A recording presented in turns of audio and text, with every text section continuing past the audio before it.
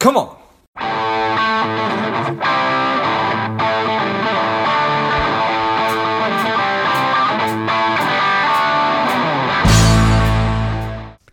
Jerome DeRoy is the CEO of Narrative, a company helping companies transform how people engage with work. And now finally, a guest on Money Savage Maximize. Welcome, Jerome.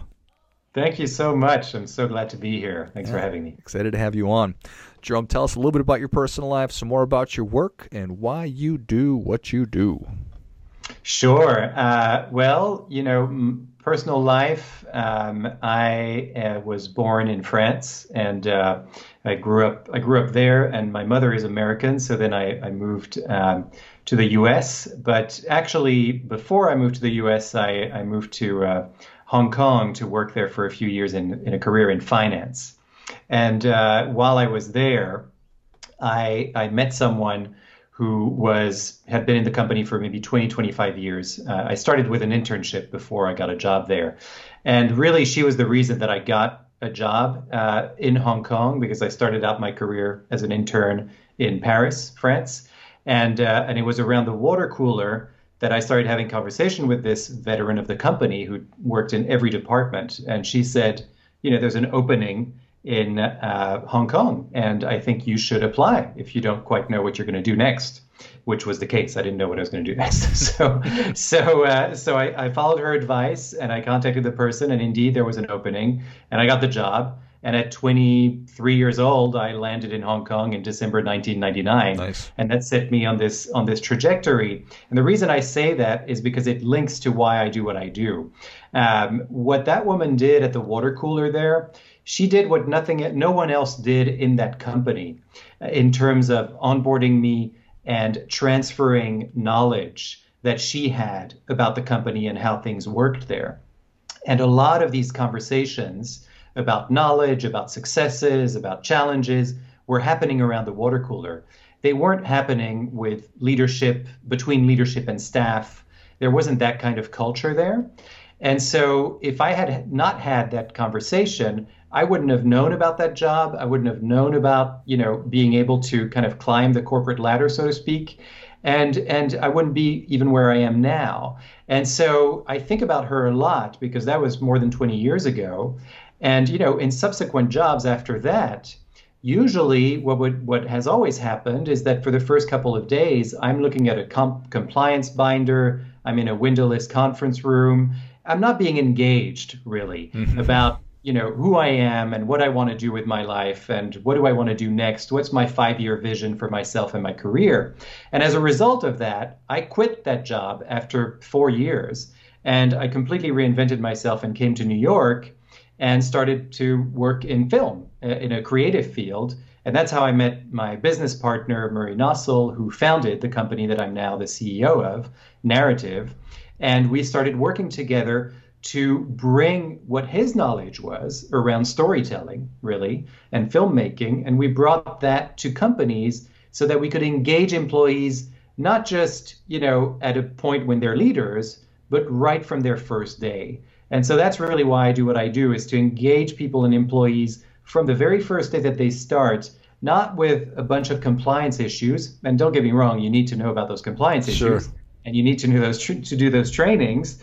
But you also need to inject the human part of the company and the culture of the company there, because otherwise, how do you expect people to really get a sense of belonging and stay there?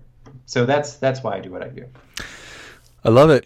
It's the idea of start as you mean to go, right? And if you mean to go, shove somebody in a cubicle or a conference room with that aforementioned compliance binder. I can't imagine that's really what companies want, but that's just what they do. Yes, exactly. And it's really not a criticism of the people who have to do this, because again, you have to do this, and that's part of your job. And usually it's the HR function. That was the case for me. An HR person welcomed me very warmly and then sat me down in front of a training video that dated from the 80s, and that's supposed to give me a sense of how things work in that company. And it wasn't until a week later that I finally started to meet real human beings that were related to my job and what I had to do. So I think there's something that's blocking this transfer of knowledge between people in companies that's so critical. And too often, you're getting the knowledge you need at the water cooler, but that's so informal that it's kind of a crapshoot. And so what we've created, and what I've spent the last 10 years doing, is really creating a system by which you can actually hear the stories you need to hear from the people in the company, not from some consultant or from the CEO, but people that are actually in your position who've been through what you've been through, telling you the stories of what it's like to work there, what's positive, what are the things they can improve on, what are you likely to encounter as challenges, so that you yourself know when you get into that situation, you'll remember that story that John told you about the time that he went through that. And as a result, you'll be much more prepared for it. Yeah. Well, everything you just said makes perfect sense, right? But unless you're intentional about that, then you're just never going to do it, right? Exactly. It's not, exactly. Again, to your point, it's not that the human resources team at XYZ company are lousy. In fact, they're probably excellent. They just don't have the script. That's right. Exactly. And I think for me, where it starts is with leadership in companies. And, even if you're a one-man or a one-woman show and it's your baby and you're creating it from the ground up, I think, it really behooves everyone to start to listen, really. Because that's been my experience, there's a breakdown in listening, really, from the people who are the leaders of these companies. When you found a company, when you started, it's yours, and then it starts to grow. And now more people are coming in, and you really have to think about how do you want those people to see the same thing you saw when you started that company, the same thing you're seeing now as a leader. And so if you don't kind of collect and gather the stories that are needed to equip those new people to be able to, not only to be able to do their job, but also to really feel like they belong in this company.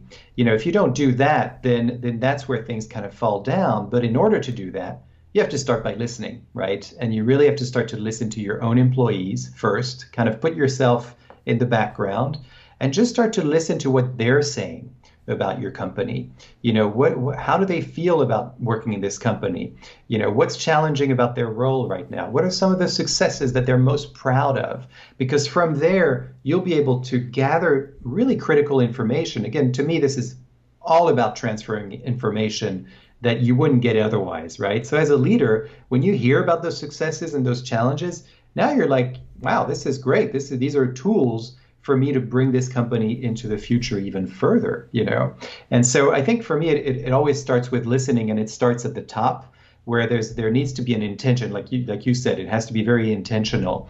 And then as a result, then now your HR group is actually empowered to put something in place, because that's the other thing, is that too often HR people really want to do something about what I'm talking about engagement and about onboarding and making it more human and giving people a sense of belonging. But they get bogged down by the whole administrative tasks.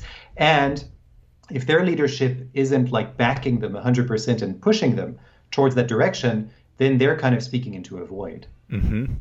So it's being able to successfully marry the important legal and compliance information with the humanizing experience of the founding story and the current story. And the right vehicle is through story, through narrative. Yes, exactly. And I think, we kind of all know these stories, right? Of the two people in a garage, who started out, Microsoft, or who started out Apple, and all these kinds of mythical stories, which are true stories. And everyone knows that story. You don't have to be an employee in those companies to know that story. They become like these legends, really. But then how does that kind of trickle down to the employee who 20, 30 years later is starting in that company? What's their story of the company? What's that narrative? And if you're not willing as a leader, a founder, or a manager of a team to start to listen to their stories, then you're liable to miss out on some of their best ideas, some of the best ideas that you could actually kind of leverage for your marketing and anything else, really. So yes, it starts with story, and I think that's And before storytelling, it has to start with listening, right? We have to put ourselves in that position of just being listeners, gather the stories, and then tell the stories we need to tell to the right audience, right?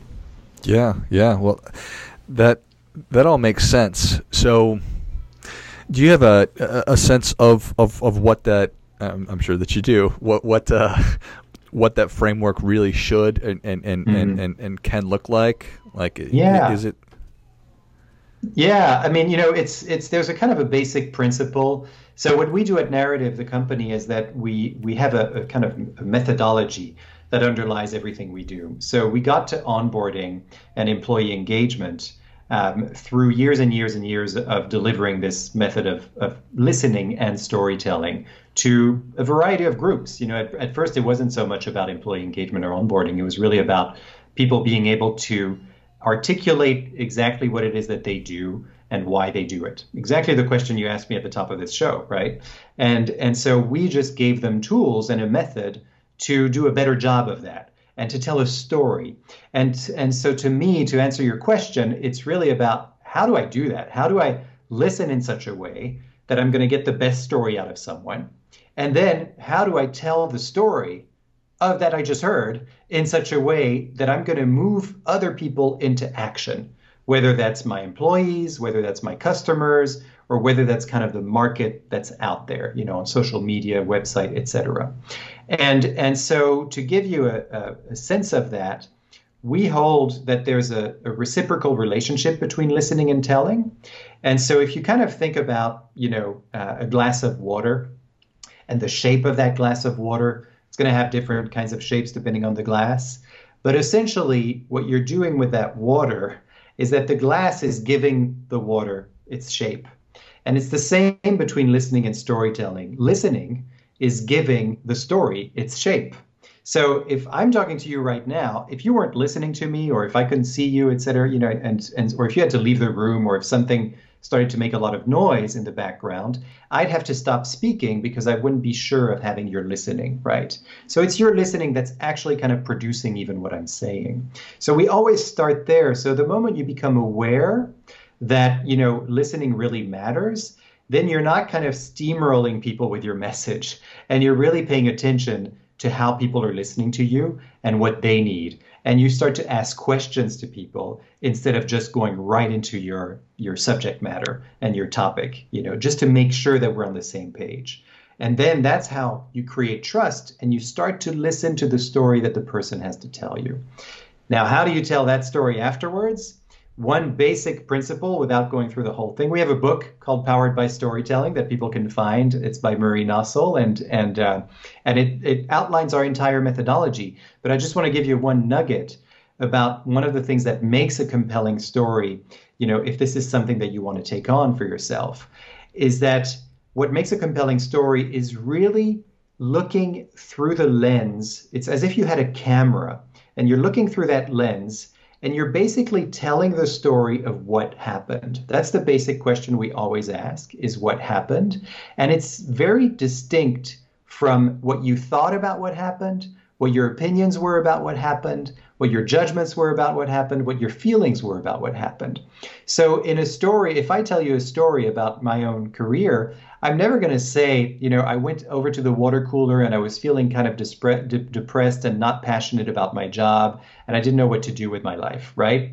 That's not a story. The story is I went to, that's a bunch of things that are in my mind, and that I'm sharing with you for better or worse, but rather what I want to be doing if I'm telling you a story is just tell you what happened. So I got up from my desk and I walked over to the water cooler and I went to the coffee machine next to the water cooler. I poured myself a coffee. Then Brigitte came in, and Brigitte is 20 years older than me, and she takes out a cigarette. It's the 1990s in France, She takes out a cigarette and she starts smoking, and she asked me how I am. And then I get into the whole conversation, right? She said, I said, and then I end up in Hong Kong, right? But I'm never telling you anything about what I felt in the moment. Oh, I got excited. No, I'm not going to say anything. And the reason is that I don't want you to have the feelings that I'm imposing on you. I want you to have your own feelings about my story.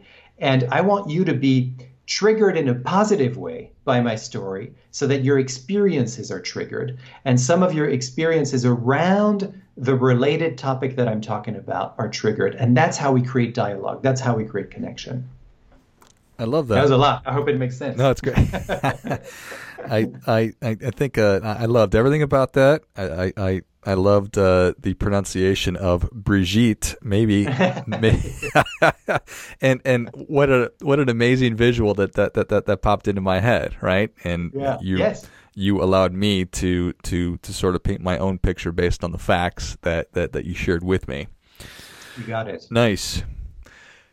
As you're sharing all this, what also came into my head was how an organization can onboard new clients as well. Is that is that part of this process? And yeah, totally. We've seen.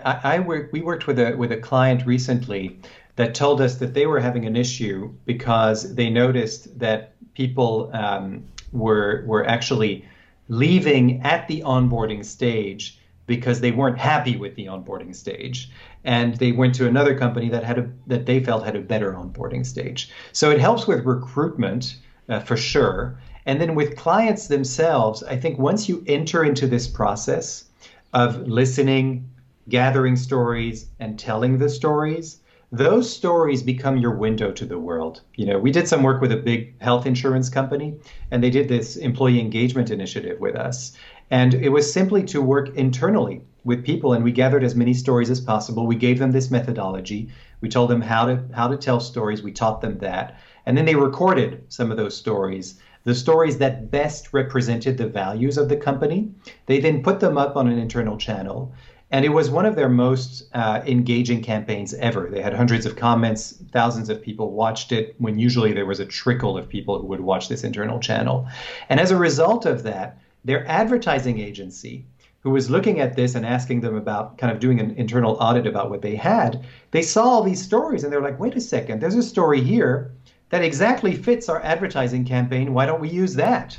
And so I think that's where, a lot of times we sort of think about, we have to come up with some incredible idea, and let's go to this creative company and ask them to come up with that incredible idea. And that's what's going to bring us more clients. That's what's going to bring them on board, But rather, inward and looked at your employees and the stories they tell, and that's your gold right there. And I think the more you can do that and put those stories out there via your website, your social media, your clients are actually going to understand you more. And I think that's one way you have of onboarding your clients. I love it. It makes sense. Yeah. Well, Jerome, Savage Nation is ready for your difference-making tip. What do you have for them? Well, I'm definitely going to elaborate on one thing I said earlier. For me, it comes down to listening. And so what I encourage people to do is take any relationship that you're in, whether it's your spouse, your family, your boss, your employees, and come to them with an intentional, what I call intentional listening, right? And really look at them. And maybe this is someone that you've known for years and years and years and years, and you have all sorts of assumptions about who they are. And they're probably rooted in reality and something that happened. What if you actually set that aside? Look at that, set that aside, write down all your assumptions about that person, everything you know about them, and tell yourself, I'm going to listen to them differently today. I'm going to listen to them with an open mind and see what that does to that relationship. See what comes out of their mouth. Because usually we're not surprised by the people that we've known for a long time because we don't let them surprise us. We just kind of rush into what we have to say, and we're just anticipating when we're going to be able to speak next. Try to just set all of that aside. It's hard to do, but a tip to be able to do that is just write it all down. Write everything that's getting in your way, and before that meeting, then go into that meeting with an open mind and just let them speak. Maybe ask one question if they don't speak, but let them speak first. If you're someone who's used to speaking first, let everybody else speak first and see what you get from that. Well, I think that is great stuff. That definitely gets a come on. Jerome, thank you so much for coming on. Where can Savage Nation learn more about you? How can people engage with Narrative? So there's a book that's out there called Powered by Storytelling, and it's by Narrative's founder, Murray Nossel. That's Nossel.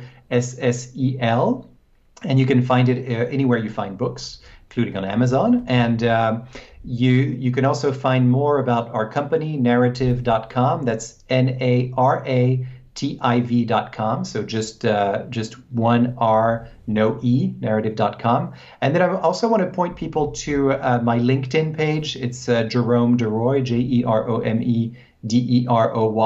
And that's where you'll find an article that I wrote about the water cooler, about the value of the water cooler, and how we've actually lost it in this pandemic in many cases, because we're no longer going into physical spaces, or haven't for a long time.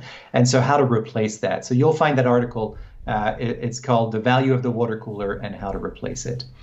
So those are the three ways that you can get in touch with us. Excellent. Well, Savage Nation, if you enjoyed this as much as I did, show Jerome your appreciation and share today's show with a friend who also appreciates good ideas. Pick up a copy of Powered by Storytelling. Go to narrative.com. That's NARATIV.com. And then find Jerome Deroy on LinkedIn and check out the article about how to reclaim, rediscover the water cooler in the age of COVID. Thanks again, Jerome. Thank you, George. Thanks a lot for having me. Yeah. Loved it. And until next time, keep fighting the good fight, because we are all in this together. I know how important it is for me to hit reset, to refocus, reprioritize, and even reprogram myself every quarter or so in order to make sure that my mind, my body, and my money are where they need to be. These days, we are all going hard constantly with so many demands on our time, our attention. And that's why I created the Strive Online Bootcamp, to be able to take a step back, to ensure that we're optimized in three key areas of our lives, our minds, our bodies, and our money. And I'd love for you to come with me on this 2-week journey. You can click on the link in the notes of the show, or you can go to strivedetox.com, check out the program. I'd love to have you a part of it.